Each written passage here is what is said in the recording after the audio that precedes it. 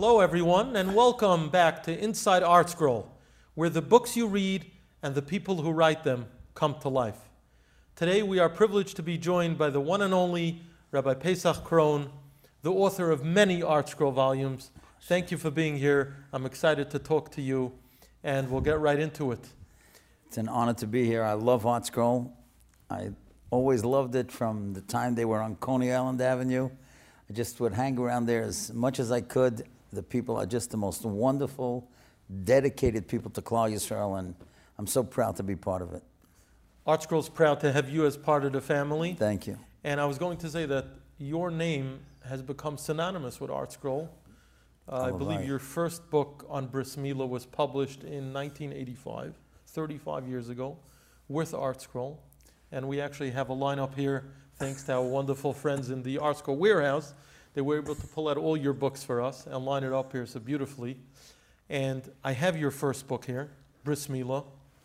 And the thing that jumped out at me was looking through it, and we could show the viewers how similar, almost exact, the text layout is today to what we're looking at from 35 years ago.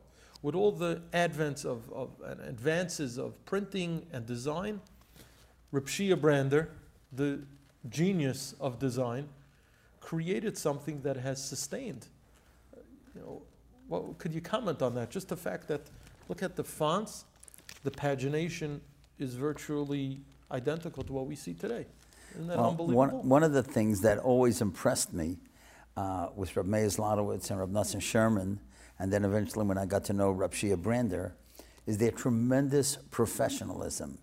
Everything that they did always had to be in such a way, not only that it was artistically beautiful, but that it made a Kiddush Shem Shemayim. It made Yiddishkeit look good. And I could never forget when that first Sefer came out on Megillas Esther in 1976. It was so incredible because, first of all, you had an articulate person who wrote the overview, and that was Reb Nosson Sherman. And then the commentary was brilliant.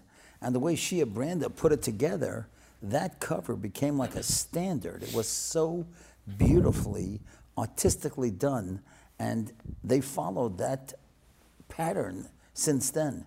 And all the books are like that. It is incredible, and I want to share something that I don't know if people know. I actually just heard it recently. I met Reb Avi Shulman at a simcha, and he told me, number one, that he was the one who made the shidduch between Reb Meir Zlotowitz and Reb Nosson Sherman, wow, which I did not know. But then he added something fascinating. You have said over the story probably dozens of times about how Reb Meir dedicated himself to writing a commentary on Megillas Esther, Lila Nishmas, Reb Meir Fogel.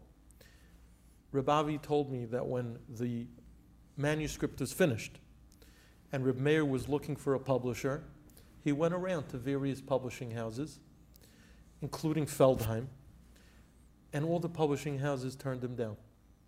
They felt that it was nice, but it wouldn't sell. That was the way he described it. And I was thinking to myself, could you imagine at the time? I'm sure it was to his utter disappointment that no one would take the book. I'm sure he was devastated. He worked so hard on the manuscript, no one wants to publish it. But could you imagine if one of those publishing houses did publish it? I don't know what would have happened with the next volume. Maybe they would have published that as well. And who knows if ArtScroll would have materialized. What a lesson in hashgacha and in responding to seeming adversity by understanding that obviously everything is min hashamayim. I just thought, what an eye-opener. Well, I'll tell you something. You've hit on a very, very delicate point. Just last night, I gave one of the most difficult drushes that I ever gave. Now, there was a fellow, his name is Rav Moshe Morgenstern. He lost a daughter, Razi, or Razi's Chassidish fellow, that's what he called his daughter, 5 years ago in an accident in Arizona. And he was absolutely devastated. And I remember speaking to him and telling him that he should start a support group for fathers who lost a child. And it took a long time. Now, I've spoken for women who have lost children. It's a wonderful organization called Tapestry. And eventually, Moshe Morgenstern started this organization. And I spoke for them last night. And just this point that you're talking about is something that I said. when my father, Olva Shalom, was very sick, and my brother, Rab Kalman, and I were in Washington Heights, Rav Schwab, I will never forget. We went to the hospital to visit my father, and I came back to eat the Suda with Rav Schwab and his Rebbitzin, and he said, how's your father? And I said, I have betachan that he'll be well. And he got so stern with me, and he said, betachan does not mean that your father's going to get well. I mean, I was terrified when he told it to me. I was all of 21. He said, betachan means that Hashem has a master plan, and maybe one day you'll understand it. Mm-hmm. But difficult things happen in life, and sometimes we get to understand it. And that which you just said about Reb Meir Zlotowitz is a perfect example. I'm sure he was devastated because he was a good writer, and he had this manuscript ready, and he probably figured, how could people not see that it's such a wonderful thing? And yet, because he was devastated, and then he had to go out and start his own, look what it's accomplished. Thousands of volumes. Changed Klal Yisrael. Changed Klal Yisrael, the way they daven, the way they learn, Gemara, and Chumash, and Medrash, and everything, every aspect of Yiddishkeit. It was all because he was rejected in a sense. So sometimes a person goes through a difficult time and can't understand, why is Hashem making this happen? And Meir was able to live to see why it happened, because he changed the world. Just recently, I was sitting in Reb Gedalia Zlotowitz's office with another visitor, and we saw on a high shelf small but thick loose leaves. And we asked him what that is, and Reb Gedalia said, those are my father's writings, the original writings of Megillas Esther and then the subsequent Megillas. Right. And he pulled them down, and we looked through them. Yeah. Painstakingly written in longhand. Yeah. And it was just an insight, first of all, into his brilliance. You see, the original writing, before it was edited, he wrote like a poet beautifully. First of all, his handwriting is beautiful. Right. And you see the depth of his understanding, his Havana. He was a tremendous Talmud Chacham. And it really gave me an extra appreciation of who Reb Meir was and what his accomplishment is and how it's really everlasting and lives on. And he's given us all an opportunity to be educated and to learn, and people like yourself an opportunity to use your unbelievable talent. Well, to reach I tell you, it's just so incredible. I'm so indebted, my whole family is so indebted to Reb Meir, Reb Nosson, and Reb Shia.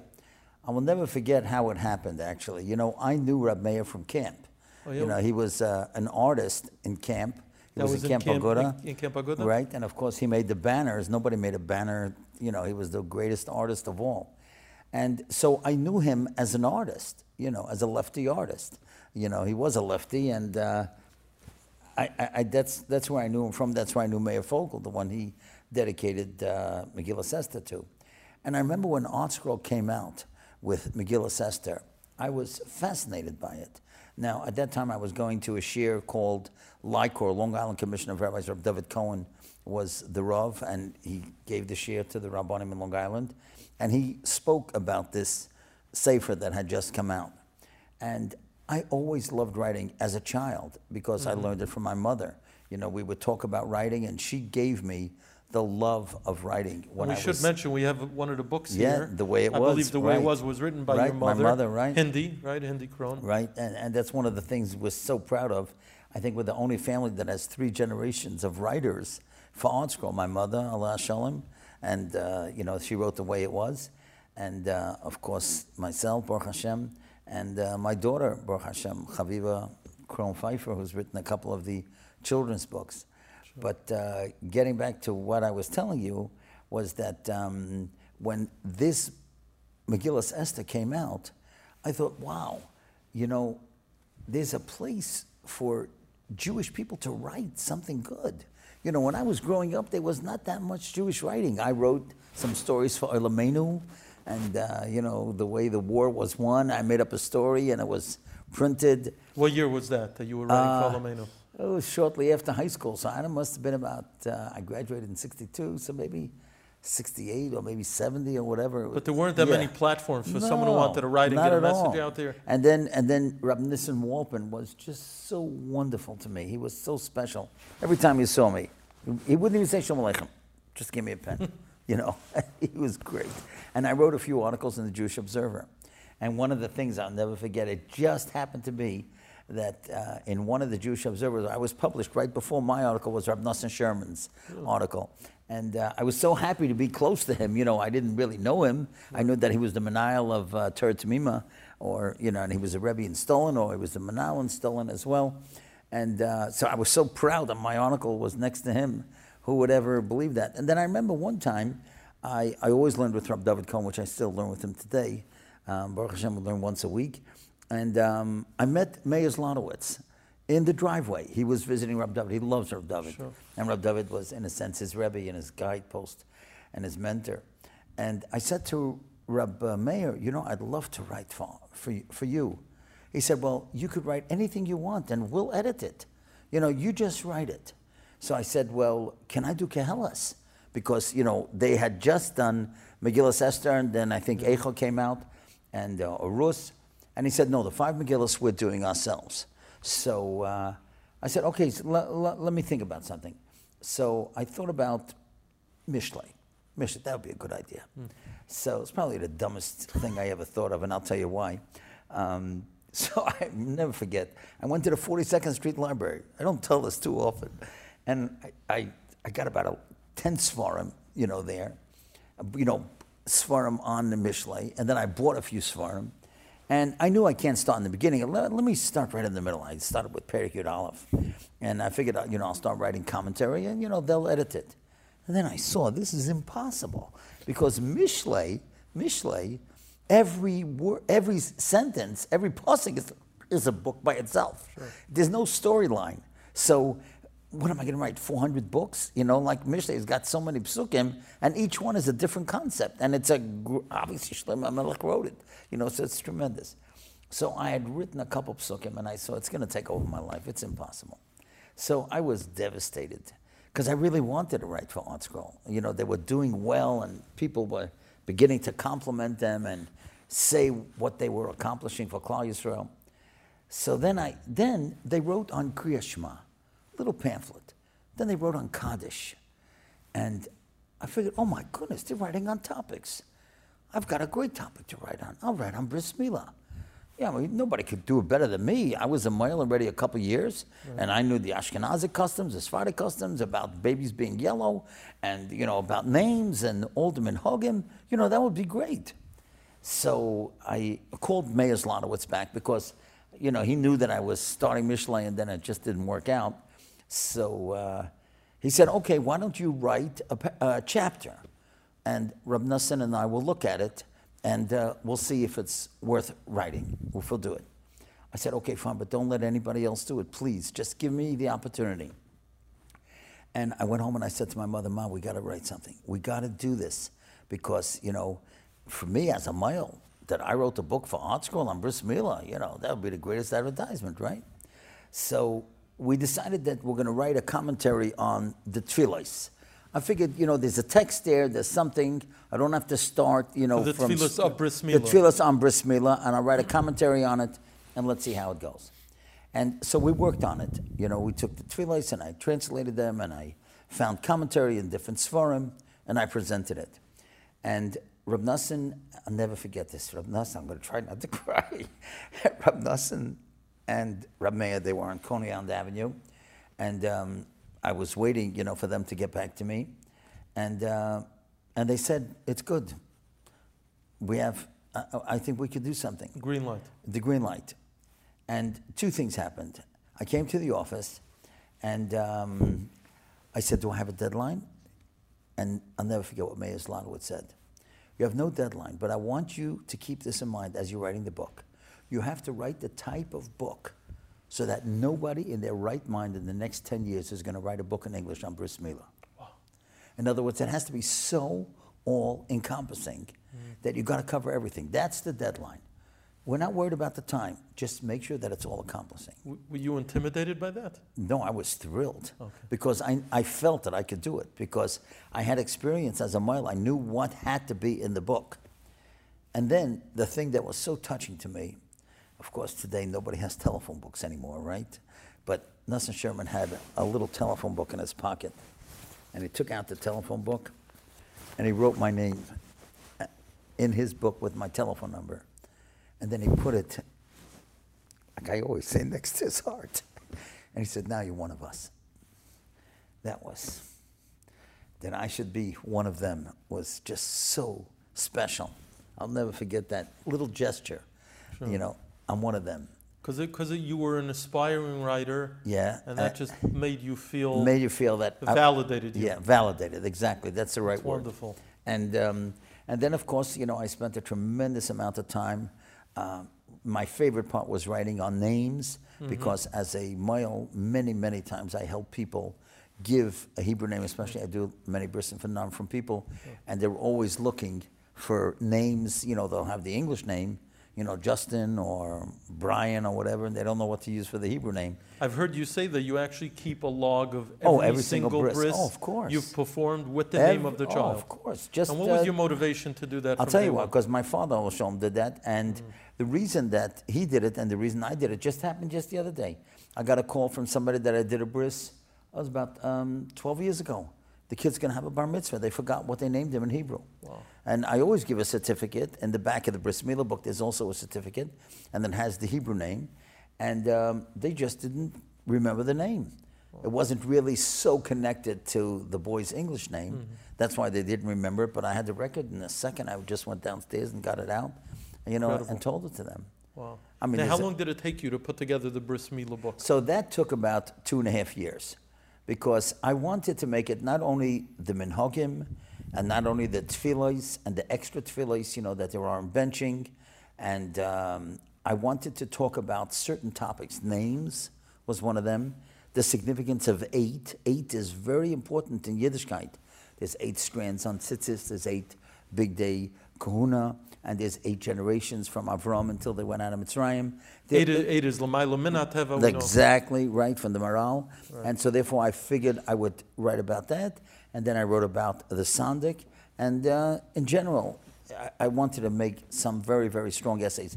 And somebody who was fabulous in the translation of the Tefillos was Avi Gold. Sure. Avi Gold worked for ArtScroll for legend, many, really. He was just absolutely incredible. And he could put together the Tefillos and the translation. He was absolutely amazing. And I'll tell you something very interesting. I don't tell this often, but it just shows, you know, what I felt about what they are. I remember one time I had a certain problem. I forgot what it was. And I went to Reb Nosson Sherman, you know, in his office in Coney Island Avenue.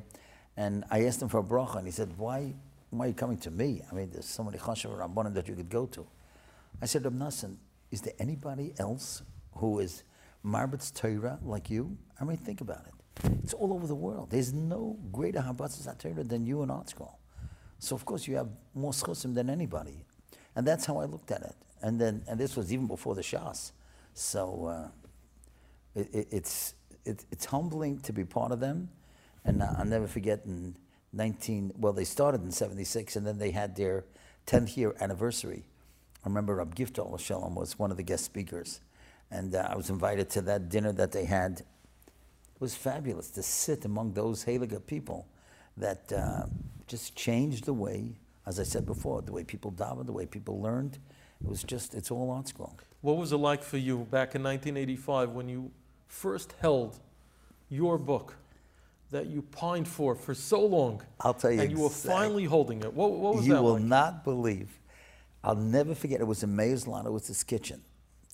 And I came on a Friday, Erev Shabbos, and he told me that he had the book. And I had worked on it 2.5 years. Now, I had never seen a book that I published because this was the first book, right? So I'm waiting for this thick book, right? This thick hardcover. And he gives me a soft cover that was so thin, I thought I would faint. I said, did you print everything that I wrote? He said, it's all here. I said, I can't believe, how could it be all here? Look at this. And I felt, oy vey, this looks like nothing. You know, it was a thin paperback book. But, of course, it was all in there. You know, the hardcover made it look a little better. But, right. But I'll never forget then what I did was, at that time, in the beginning, I had many soft cover editions printed, and I would give it out at every bris. And then a couple days later, after the bris, the people would call me and say, you know, we wish we had this before. It was so good. So then I started a new thing. Then I had UPS come to my house every single day, And the moment I got a call, it's still Adayam Azeh. The day I get a call, Really? I fill out a UPS label and send them a book. And like this, they can read it, a couple days before. And there's a tremendous amount of information in there. After completing the Bris Milah book, what prompted you to go the story route and start writing up stories? Well, I'll tell you, I really feel that I owe a tremendous debt of gratitude to a dear friend of mine, Hanoch Teller. Hanoch is a brilliant writer. And in Eretz Yisrael, I think it was at the end of the 80s, or right around that time when the Bris Milah book had come out, so shortly after 1985, there was a contest in Eretz Yisrael for writers to write about Yerushalayim. And he, among, I'm sure, must have been 1,000 writers, put a piece together about the significance of Yerushalayim and the history of Yerushalayim, and he won the contest. And I know that it was printed. I was very impressed with the way he wrote. And then shortly afterwards, he wrote his first book of stories, and I think it was called Souled, S-O-U-L-E-D. And then I began thinking, hey, wait a second. This guy's writing stories. I have access to stories that nobody has, because I was very close to Rabbi Krohn. My brothers Colin and Arya were even closer than I was at that time. And, the American public, certainly the young generation, didn't know Yiddish, they didn't know Hebrew, and he had such great stories with such wonderful lessons. And I thought, that would be a great idea. So I called him, and I said, that maybe we should write your stories in English, and it would be for the public. And I told him about ArtScroll. And he said, yeah, that would be a great idea. And he wanted that I should get started right away. But I couldn't do it right away because I was still involved in the Bris Milah book. I couldn't have my head involved in 2 books at one time. It was just too much. And then the Siddur was coming out just at that time. And of course, they had 100,000 orders in advance before the Siddur even hit the market. And you can understand that there cannot even be one tiny mistake in a Siddur. We're not talking about a Maggid book that you made a mistake, so fine, the next time you respell the word or whatever. I mean, you're talking to Hashem. You can't mix up a segel and a tzereh or a kametz and a pasach. So they had to do it over and over and over till it was absolutely perfect. But that delayed the publication of the Bris Milah book. And so between me and you and the 100,000 people that are going to watch this, he got somebody else to start writing the stories. Really? Yeah, I was devastated. That must have hurt. Oh, I was devastated. Because I gave him the idea. But, he felt it had to be done. But, sometimes somebody's mistake is your advantage. And what that fellow did was he was translating literally from Rab Shalom's Yiddish to English. And you can't do that. You can't translate one language to the other. You got to get the flow of what it was.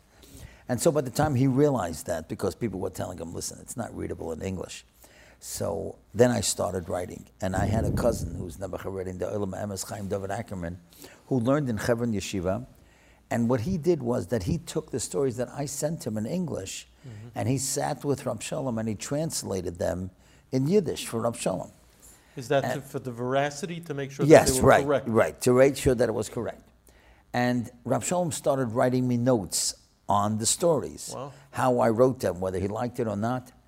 And then, I guess his hand was hurting because he was just writing on every single story, and my goal was to have about 95, 100 stories. And then he would tell me, oh, just I say good ogetaich the Maisa, like it was so beautiful how you teach this Maisa. And then he would say, was bist du Meshuga? Das hast du ausgelernt von dem Maisa? It has a different meaning altogether. So because of that, a certain element happened in the Maggid books that I've carried it till this day, and that is, the story is in one font.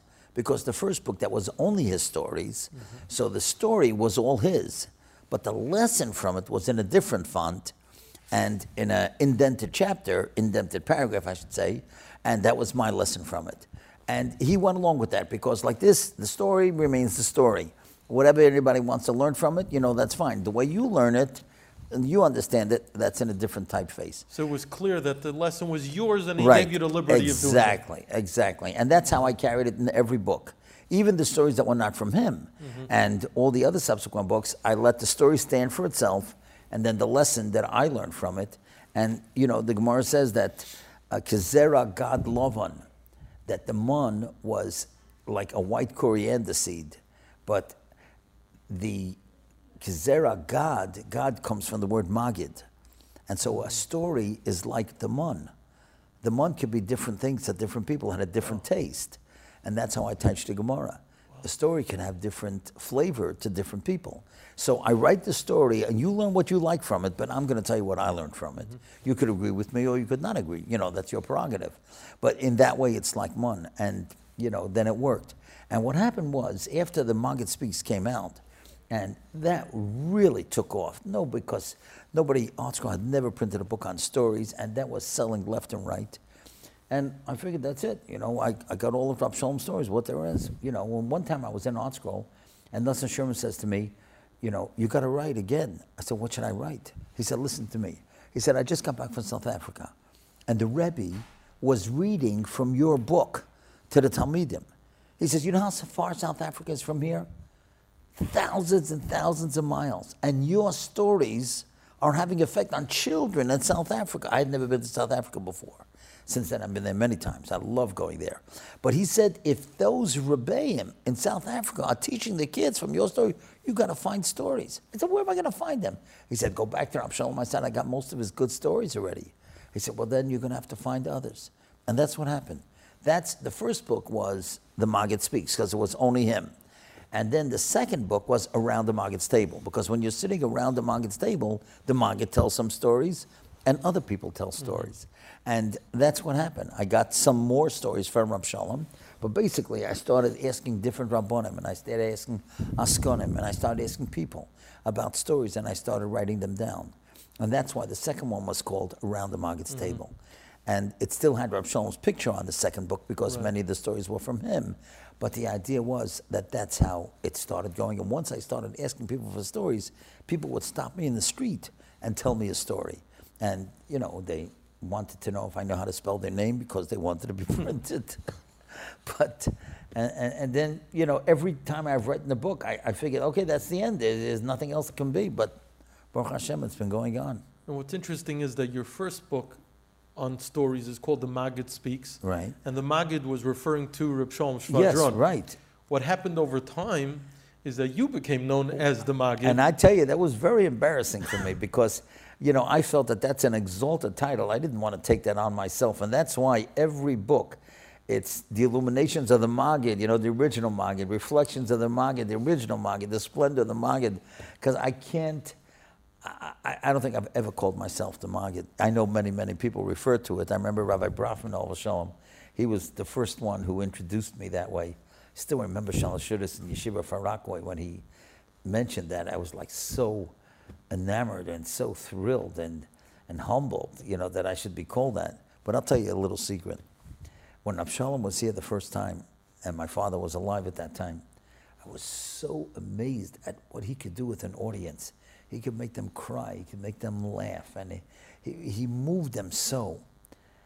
And I said to my father, it's hard to believe, but I said to my father, I said, Pa, is it possible to be a Maggid in America?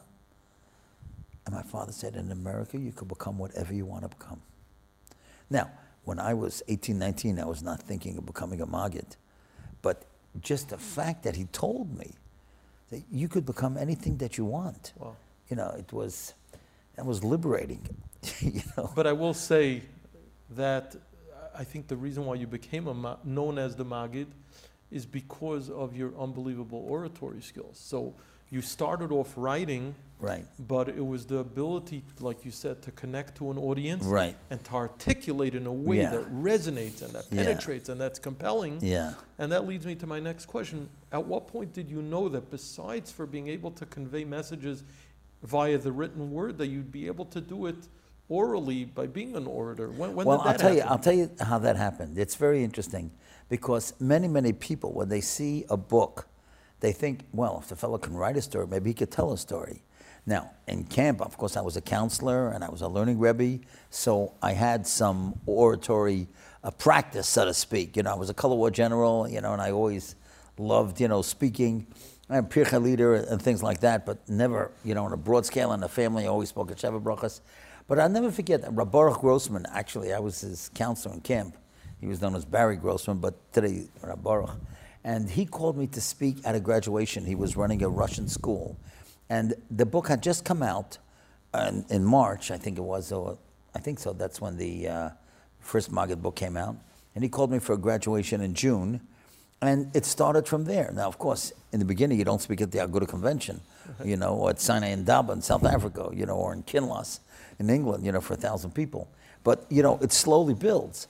And once I began speaking and began to hone the speaking skills, how to make it presentable, how to make it orderly, and then to review. I'll never forget the first time that I had spoken together with Rebbetzin Zahava Bronstein, Allah Shalom. She was such a tzaddikis. And I reviewed at the end of the speech, as I always do. She said to me, that's a great way of speaking. You must do that at every speech. And that became like a trademark that I always review. Right. Reviewing. I always review at the end. And there's a very important lesson there because it shows that there's a structure, that there's a beginning, there's a middle, there's an end, and it just flows. And many, many people ask me, do you ever get nervous when you speak? And I always tell people the same thing. I never get nervous when I speak. Really, why not? I always get nervous when I prepare. When I'm preparing, I'm sweating bullets. I could sit at a table for 3 hours in a row. My wife says, what are you doing at the table 3 hours in a row? And I said, I'm thinking and I'm writing and I'm rewriting and putting the cards in order and figuring out what is going to make the audience listen and follow in such a way that they won't get lost. And that's I think that's part of it. So somebody just, one of Hananiah's friends, Shmuley Rosenberg, just told me yesterday. He said, you should have a course in teaching people how to speak publicly. Sure. So I was going to ask you, Yeah. growing up, were there any speakers who you aspired to emulate? That's a great question. And whose style maybe you incorporated into your own I'll tell you some of the great speakers that I loved. John Kennedy is a fabulous speaker. Abba Eban, oh, what a speaker. I think I heard the speech that he gave in the UN after the Six-Day War. I think I've heard it 30 times. I loved that speech. It was fabulous. He didn't mention Hashem's name in there. That hurt me. He was an Israeli guy. How could you not say Hashem's name?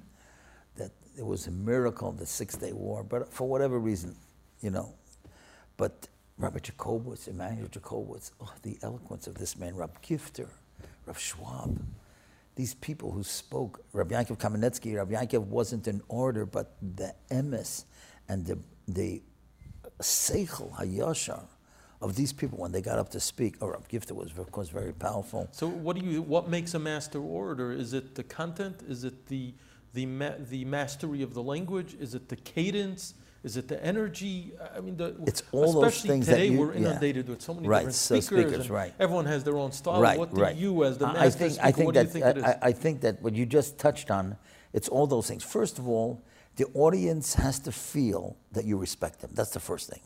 I always wear cufflinks when I speak. Always, always, always. I mean, even on Zoom, I would never do a Zoom without a tie and a jacket. How do you speak to an audience without a tie and a jacket? So you respect them. You dress accordingly. And you never talk down to people. And you're always trying to build people. Tell people they're good, but they can be better. Don't tell people they're bad. Nobody wants to hear that they're bad. And many times the speaker, will try to show, he'll give them mussar, especially in Elul, tell them how awful they are, and they're going to burn a Gehenna, and that Rosh Hashanah is the Yom HaDin, and they better be afraid, of what they've done. It's not my style, So you have to build people. And I think that's one thing. You have to connect to the people and never, ever say anything that you don't believe in. And never, ever ask an audience to do something that you don't do. They'll see through it. They'll see through it. If you ask them, you want them to do certain things, whatever, to daven a certain part. I'm a very big believer in saying Al Tira After Olenu. I always say it. I would never ask people to say it. If I didn't do it, I tell people to say Korbanos. There's certain things, to give tzedakah every day. There's a wonderful organization called dailygiving.org. I'm involved with that, but that's only I can ask people to do that because I do it. So I think that you have to have a powerful story and don't get bogged down with the details. If you went to Eretz Yisrael, nobody cares if you went to Air France or El Al or, Delta Airlines. That's not important, And you've got to get to the main points of the story and then relate to the story, to the lesson that you want to give. And it's true, you have to face your audience. I never, ever read a speech. Ever, don't ever read a speech. Never. Because then you I've lose. noticed that. Yeah, then You you have lose. notes? Yeah, I have notes. What I Well- want to say, general. Have you ever used a teleprompter? No, So you're never. speaking extemporaneously. Right, just like I'm speaking to you right now. But you have It's notes a in front of you conversation. to give you structure. Right, exactly. Are you ever nervous that you may not have the right formulation of words, and you may Well, kind of... sometimes if I want a keyword, I may write that down because Okay. I have it in my mind, you know what I want to say, so I'll write down that keyword. Another thing, I never, ever start with a joke. Many, many speakers start with jokes. You say Milsa de Bediches. Yeah, but most of the jokes are not funny. And what happens is when the joke is not funny, you turn off half the audience. What did he think? What did this guy think? That I'm so stupid, that I think that's funny? It's not funny. Well, humor is tricky because Yeah, right. what some people find funny, Right. others don't. I always say Right. with a story and inspiration, Yeah, very often you'll find that common theme that will Right. inspire everyone. right. With a But joke, with it's a not joke, that it's way. not there. There's only one joke, one speaker that I know that started with a joke that was the greatest joke that I ever heard in front of an audience. It was absolutely fabulous, and that was Rabbi Wine. There's nobody like him anyway.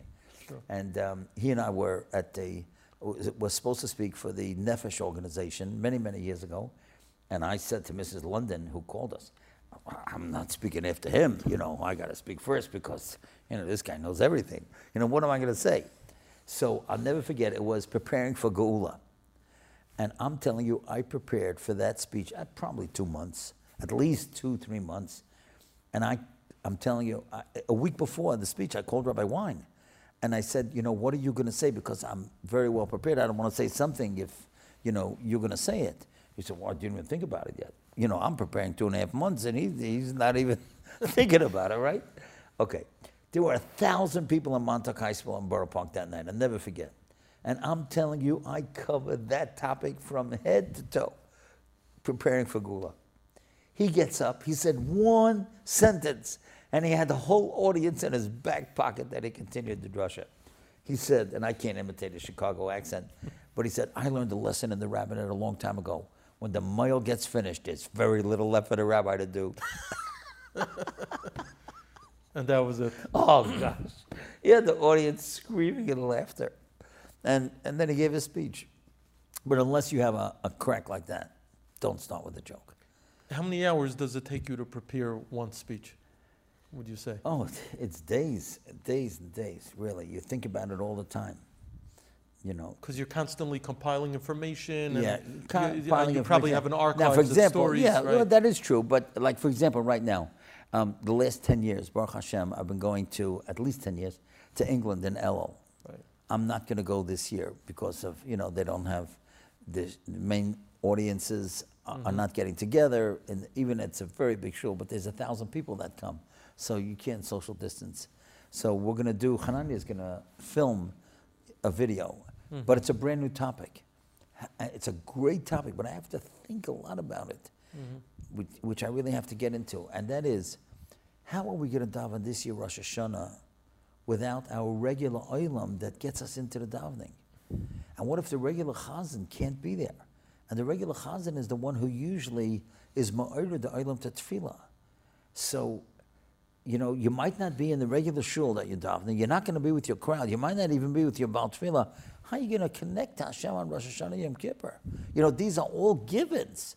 The Baal Tefillah is there, the Negunim are there, and the Olam is there, but they're not. Wow, that's a tough speech to prepare. I really have to think about that. I don't have the answers yet, but we have to get them. I've once noted a difference between, let's say, those who work in music and entertain and inspire, and those who write or speak. A singer, he could sing his hit song for 40 years and sing the same song again and again, and the crowd will love it. Right. A speaker cannot reuse his material, and especially in a world today where things are recorded. It's so true. What do you do? What do you I do? daven. At one time, before recordings and before Right. videos, you could say a speech in one shul Right. and say it in another, and you're good to go. It's Till true. the story makes the rounds. Nowadays, your Yeah. material is That's only as true. good as the day you say it. Well, you know, it is true to a point, especially when it goes on TorahAnytime.com, which is Sure. one of the great organizations in Klal Yisrael. And that goes all over. And my wife many times tells me, don't give it to them. Don't tell them you're speaking, you know, in Brooklyn, because they come and record it, and then you're stuck in Los Angeles. But my policy is, and I keep a record of every single speech, just like I keep a record of every sure, of course, Every single speech one. you've ever given? Every single one. With the topic and the content? Yeah, yeah, sure. I could tell you. You tell me a speech that I gave in a date, I'll have it for you in 5 seconds. Wow. Yeah, it's not on computer. It's all written out, but whatever. Although now I have it on computer and I could find it, and so if I gave a speech in Los Angeles, I won't give that speech again. But if I gave it in Chicago, and they listen to it, you know, I can't be blamed for that. You know, so I may repeat in Los Angeles what I said in Chicago. Right. Or I could say in South Africa, you know, what I said in Switzerland. But in the same place, I would never repeat the same speech. Now we're looking here, Kanai Nahara, all the books you've produced. It's a real nachas. What do you see? What's your next step? Well, you know, I had a tremendous hatzlacha with the Haggadah. Now, people have been after me for years that I should write a Haggadah. And then 2 years ago, I decided, you know, now's the time. And the way I decided to write the Haggadah was different than any Haggadah that was ever printed. In other words, I'm not going to write a commentary, because Baruch Hashem, there are 1,000 of Perushim on the Haggadah. But what I'm going to do is I'm going to take every part, like Avodim Ayinu. Now, Avodim, you know what Avodim stands for? David ben Yishai Avdecha Meshichecha. So, in the first word of the answer that the Father gives, he's talking about Mashiach. That's the goal. It's amazing. Now, and so what I did was I took the theme of every piece, whether it was Chad Gadya or Echad Miyadeh or whatever, and wrote a story about something about the essence of that piece. So it wasn't a commentary on the piece, but somebody could read it. Now, and I worked very, very hard on it, and ArtScroll has the greatest editors in the world. Rabbi Sherman, who edits all my stuff, and I'll tell you a great story about that in a second. And Frumi Eisner, Mrs. Felice Eisner, Sure. they are fabulous. There's no editors like them in the world, and they've been doing the last number of books. And that I said to Rab Nosson, I said, you know, why don't we publish a book of the way I gave you the story and the way you edited, and people will learn how to write. He says, I don't want to embarrass you. but he's masterful. It's just, there's no way. I love seeing what he does with the sentences and the structure. He's fabulous. So what happens is that I give in the stories, you know, they edit it and they bring it back to me. They send it to me, and they're working very, very, very diligently. So now when the Haggadah came out, it was right before Purim, before COVID. Now, I'd worked very hard. I worked 1.5 years on it. And when COVID happened, I figured, that's it, finished. You know, it's not going to sell. All the stores are closed. They was geholfen that ArtScroll moved to Rahway. And Governor Murphy allowed them to be open even when COVID started in New York. So they were able to sell thousands and thousands of Haggadahs, even though the stores were closed. People were calling and they were ordering them. And to me, one of the most rewarding things was that so many almanas, so many people told me that they were alone at the Seder, and they read the Haggadah till 2:30 in the morning. Wow. You can't imagine. So many almanas said to me, it was me, you, and Hashem. Wow. And we loved it. We read it both nights. One lady wrote me, she said, I never said Shia Shirim at a Seder before in my life. But you had it there, and you explained it. And I was alone, and I was up till 2:30 reading it. And it was so special. So Gedalia just couldn't get enough of the emails. You know, I was getting all these emails, and I forwarded it to him. He said, you got to do something else. I said, what? So I had an idea, but, you know, of course, they always have better ideas. And he said to me, what you should write is on Elul, Rosh Hashanah, and Yom Kippur. And do like a Haggadah, just like you did. Mm-hmm. Don't write a Perush on the Machzor. So the working title is the Maggid on the Machzor, but it's not going to be on the Machzor only. It's on Elul, it's on Tshuva, Tefillah, Tzedakah, all these wonderful stories that I've picked up in different places, many of them new, some of them from the Maggid books. And it's going to be on the different type, on Asan and Toikef, on Tshuva, Tefillah, and Tzedakah, on Kihinek HaChomer, you know, all these things, the theme of them.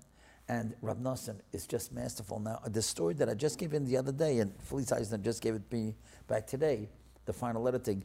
I don't know if you know that in 1943 in Denmark, Hitler and Himmler, they wanted to finish off the Yidden.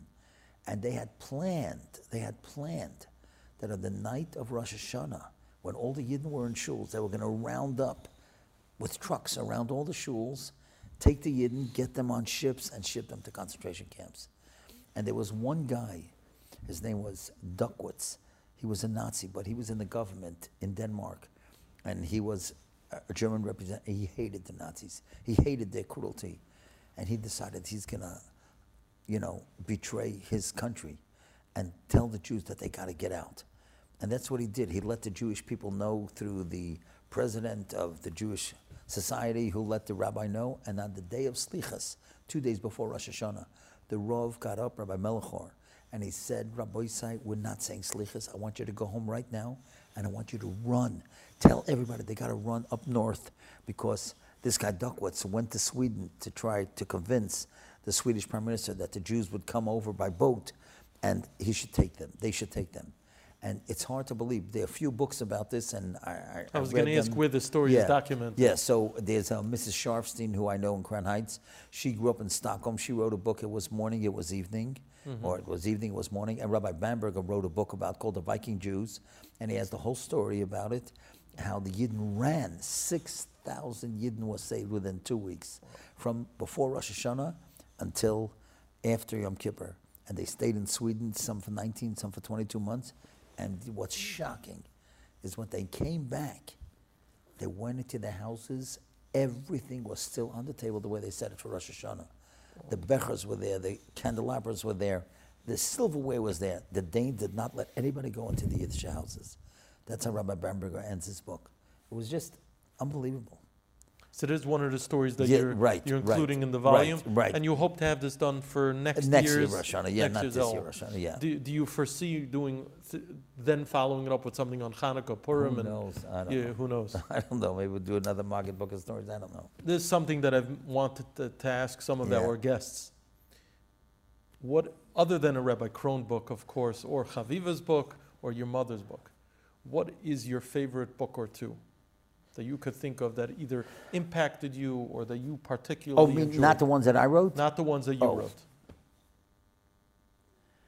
That's a good question. I have to think about that. What book?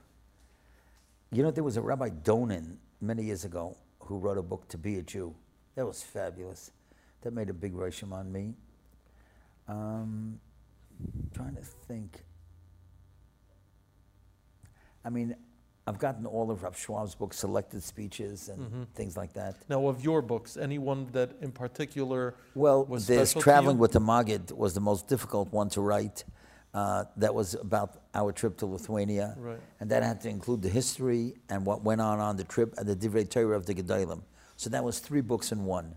Right. And it's a coffee table book. I was hoping to write something on Poland. Maybe one day I would do that. Then there's a book called The Glittering World of Chesed, which is fabulous ideas of Chesed of Klal Yisrael in different places all over the world. And of course, the Bris Milah book is something that I'm very proud of. That was the first one. And Baruch Hashem, it's I'm very, very gratified. You've enriched us all. We love the stories. I hope My only question is whether you're a better writer than a speaker or a better speaker than a writer. But either or a better way, mile than both of them. I just did Hananiah's grandson. But that's right. Mazel tov on your new Einikel. Yeah, that's right. And of course, we should mention that it's Hananiah who's the brilliance behind making us look good on the show. We sit, we talk, but someone's got to be behind the camera. 100%. And Hananiah and his team at Kol Ram do a fabulous job. So we thank all of them. And we thank you for joining us today, for giving us some insight into what has become a tremendous career of inspiring chizuk, inspiring all of us to be better people, to be better Ovdei Hashem. And the Mitzvah Hashem, you should continue to use your considerable talents. Lahagdol Torah La'adira. Amen. Amen. And I just want to encourage all the listeners that have your kids read a lot so that they can learn to write and they can learn to speak. Because today, with technology the way it is, you could be speaking here in New Jersey, in Rahway, New Jersey, and somebody in Chile, in Switzerland, is going to be inspired by it. And that's what Torah Anytime is all about. You have speakers in Queens, but it goes all over the world. So if you know how to write and you know how to speak, you have such a possibility of reaching tens of thousands of people. That's why it is so important. 100%. I can tell you just from being here at ArtScroll, we see where orders go to. It's worth a visit just to the warehouse to see the addresses of where books and Svarim and Gemaras and Sidurim and Chumashim are going to, and it is inspiring that the written word has that power to go all over. And like you said, well, that's being the an orator as ArtScroll, well. Motto: the written word is forever. Exactly, it really is. So we thank you again, and I thank Rabbi Paysach Krohn for the opportunities that he's given me, and Rab Nosson Yabad L'chaim and Rab Shia, Eli Krohn. All these guys make me look good, believe me. It's not me. But Baruch Hashem, I'm so grateful. We are fortunate, and thanks for enhancing the ArtScroll brand as you have. Thank you so much. Atzlachu bracha. Okay, and atzlach on everything you do. Thank you.